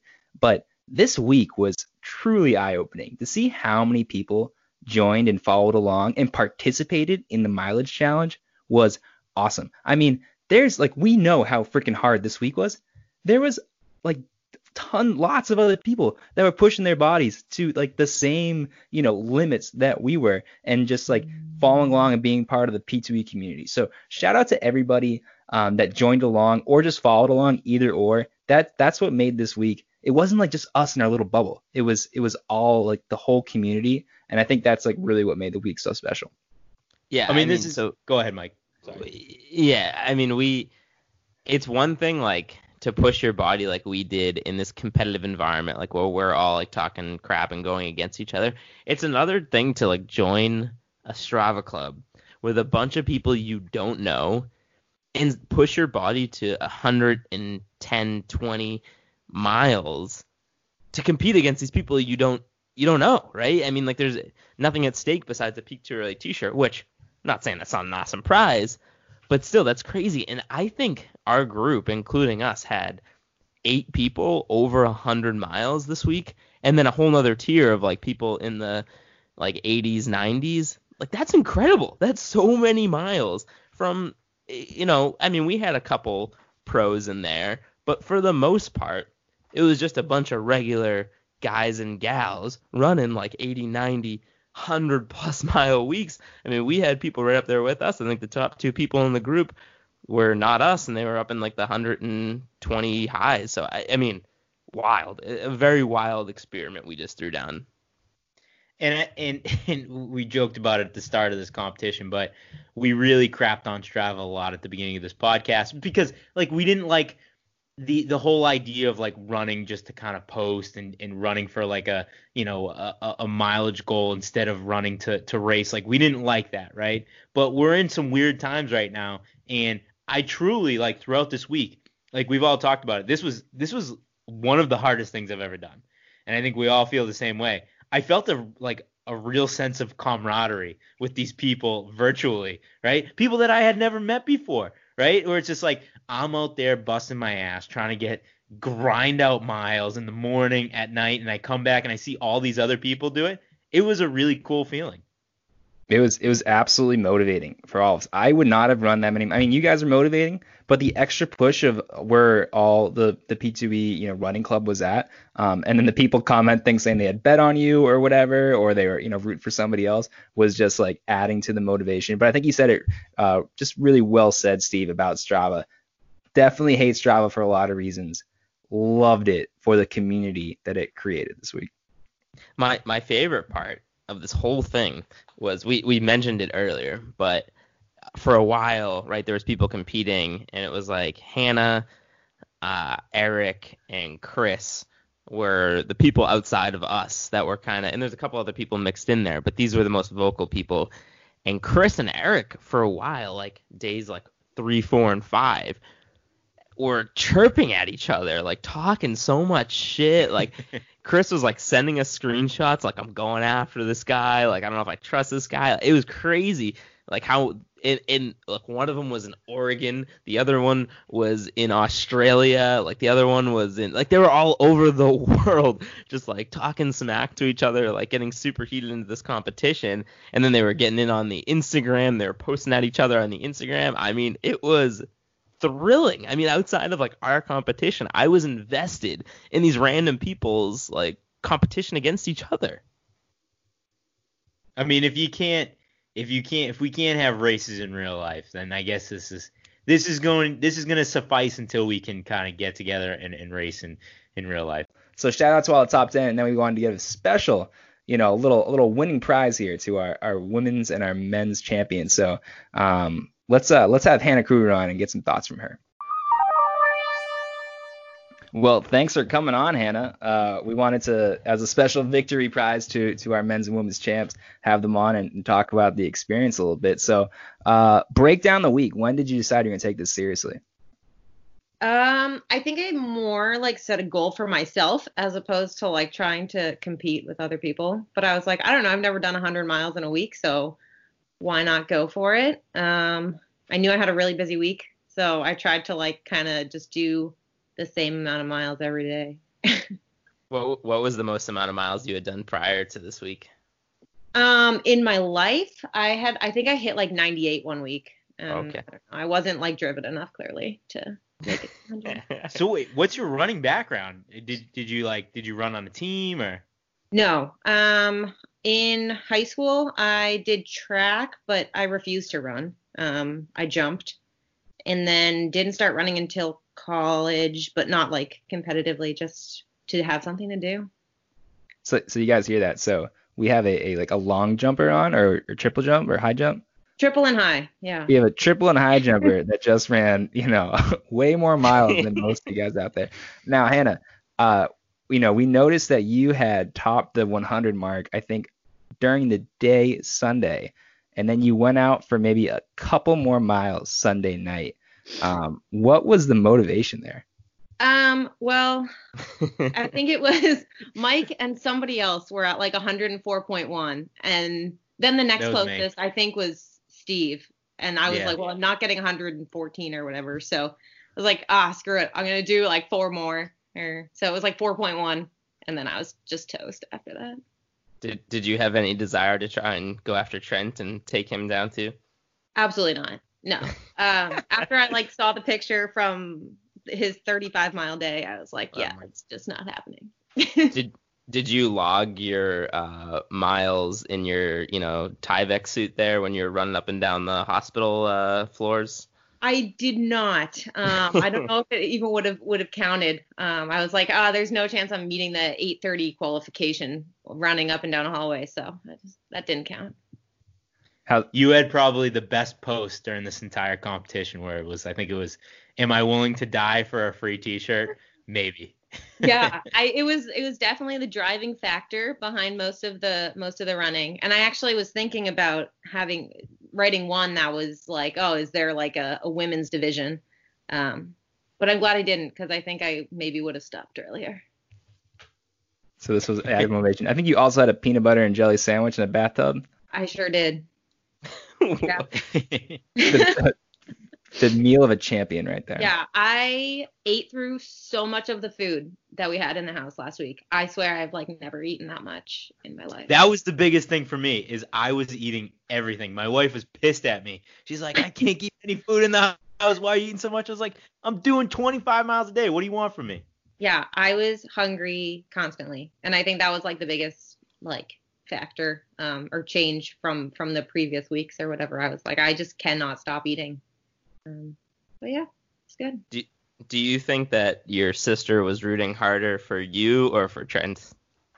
Oh gosh, that's a really good question. I don't know. I think maybe for Trent, just because she wanted him to beat you guys. That's fair. Yeah. That's why I date her. That push right there. Yeah. Do you think that she's upset that you're on the podcast before she is?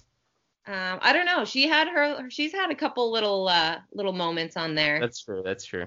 Her flute playing. I think that was musical. Well, congratulations, Hannah. You are the women's champion. Was a hell of a week for all of us, and I think, as we were saying earlier, the people that joined the Strava Club and were part of the community really made it something special. So thanks for participating, and yeah, you're a champ. I hope you didn't run today. Yeah, I definitely did not. Thank you guys so much for having me. I think it's going to be maybe a little bit before I run again. So. Me too. All right, now we're going to have on the men's winner, Chris McIsaac from just outside of Portland, Oregon. He put up a whopping 126.9 miles. Let's talk to him. Chris, what's up, buddy? How you doing, man? You're on with Steve, Mike, and Trent. Awesome. How are you guys doing? How you feeling? Terrible. Been better. How are you feeling? I'm not too bad. My hamstring's hanging on barely, but feeling pretty good.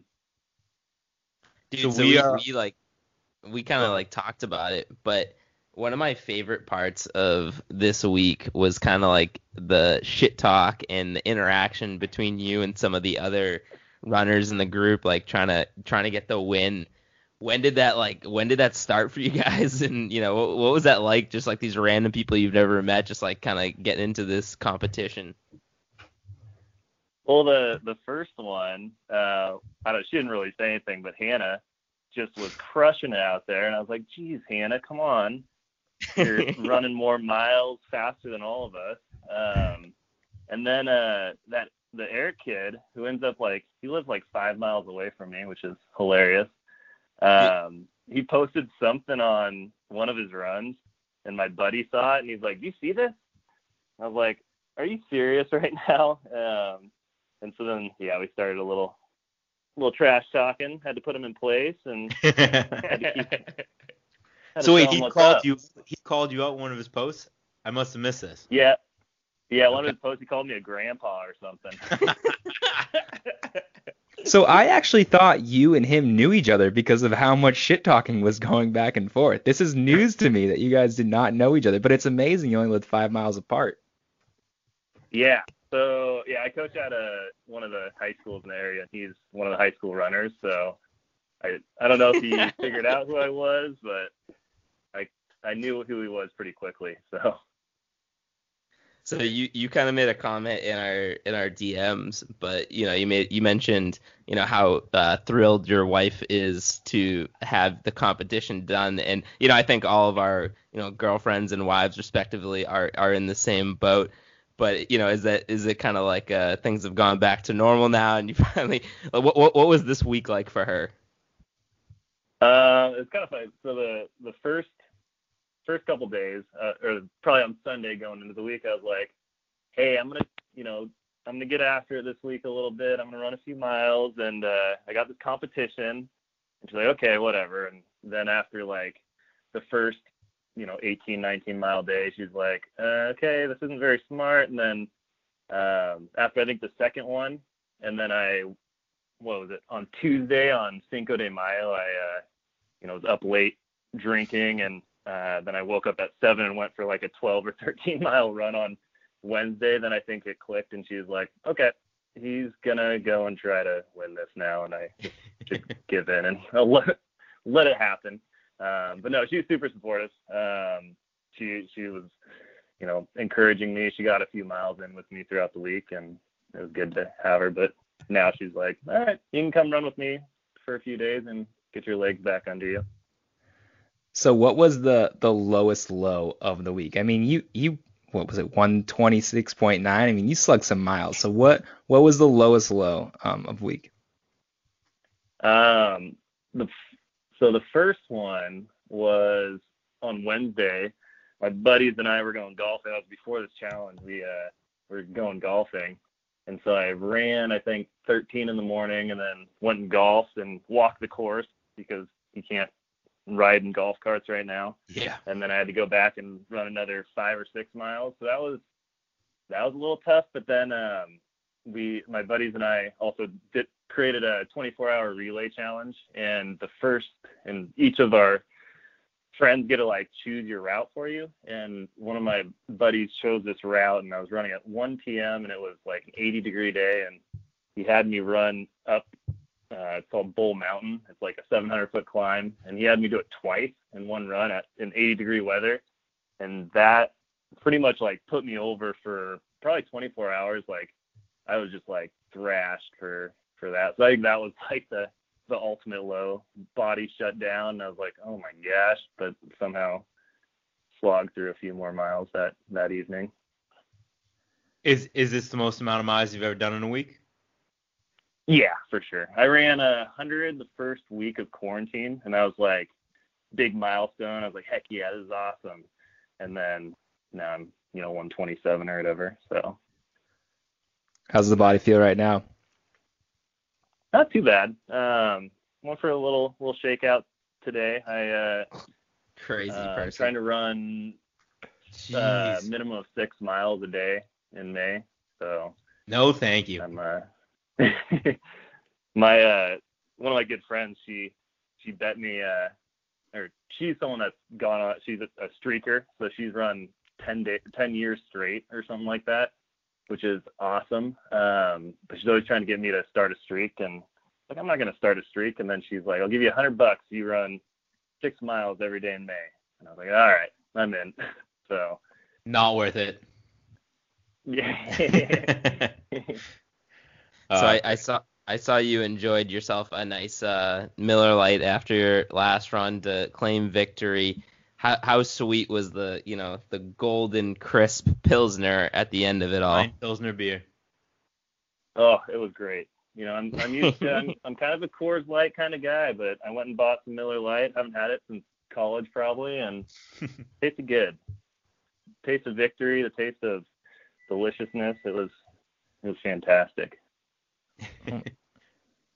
Well, hey, thank you so much for joining in. We were talking. This is going to be a long episode, but we were talking at the top of the show, and part of what made this so awesome was just the people that kind of joined in, and there was just like a real sense of camaraderie out there with people that we had never met before, and it really kind of made it a fun week for us. So thank you. Yeah, definitely. Thank you guys for putting it on.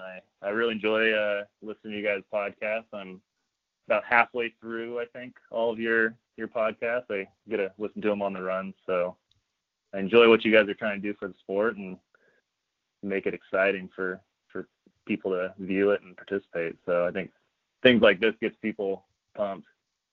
Thanks for listening. Oh yeah, man. All right, this has been one hell of an episode. It's been a marathon episode, but it's been a great one. So why don't we get into Bell Lap? Mike, what do you got for people on the Bell Lap? I just feel like there's a million things I could talk about on the Bell Lap right now. We've been talking the episode has been, whatever, an hour and a half or whatever, but we've literally been on Skype for feels like 6 hours. I feel like we've been on Skype for just as long as, we've been running miles this past week. It's been ridiculous. It's been a marathon. But what I think I'm going to go with, I'm going to keep it neutral.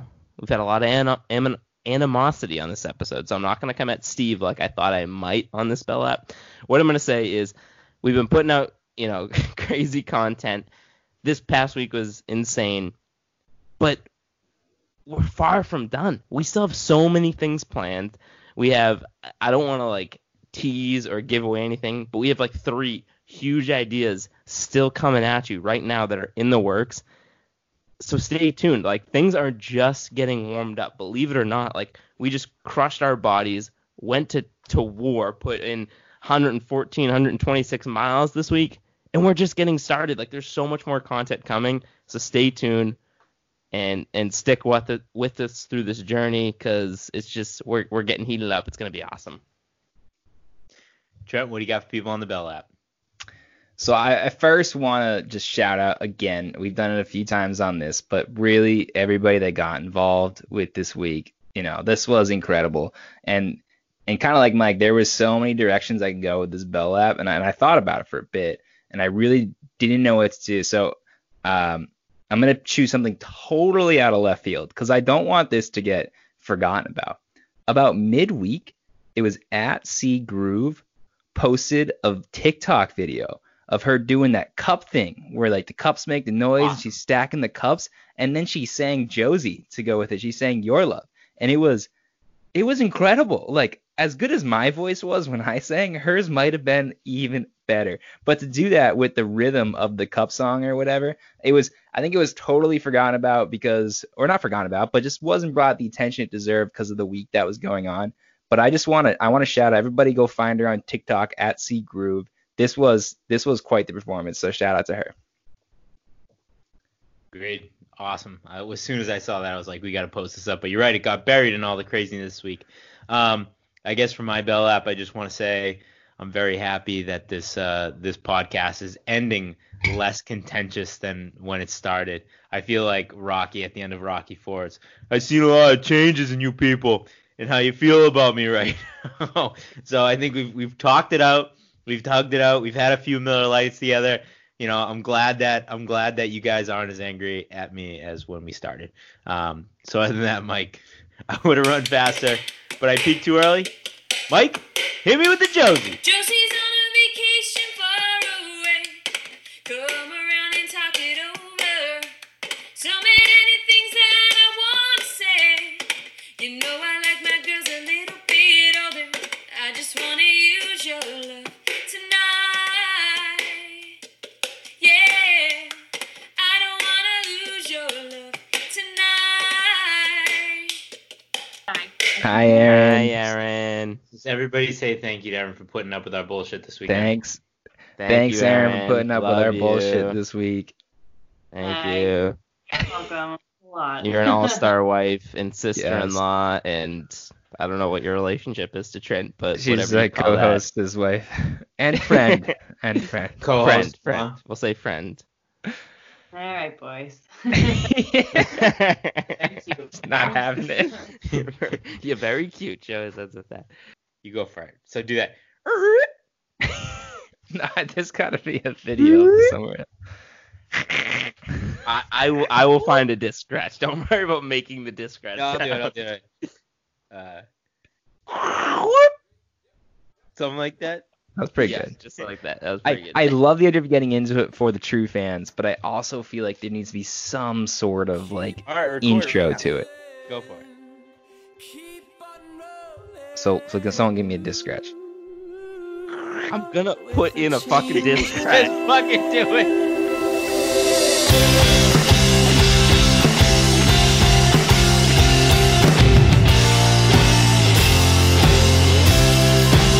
As soon as you are able, woman, I am willing to take the break that we are on the brink of. My cup is on the table, our love is spilling, waiting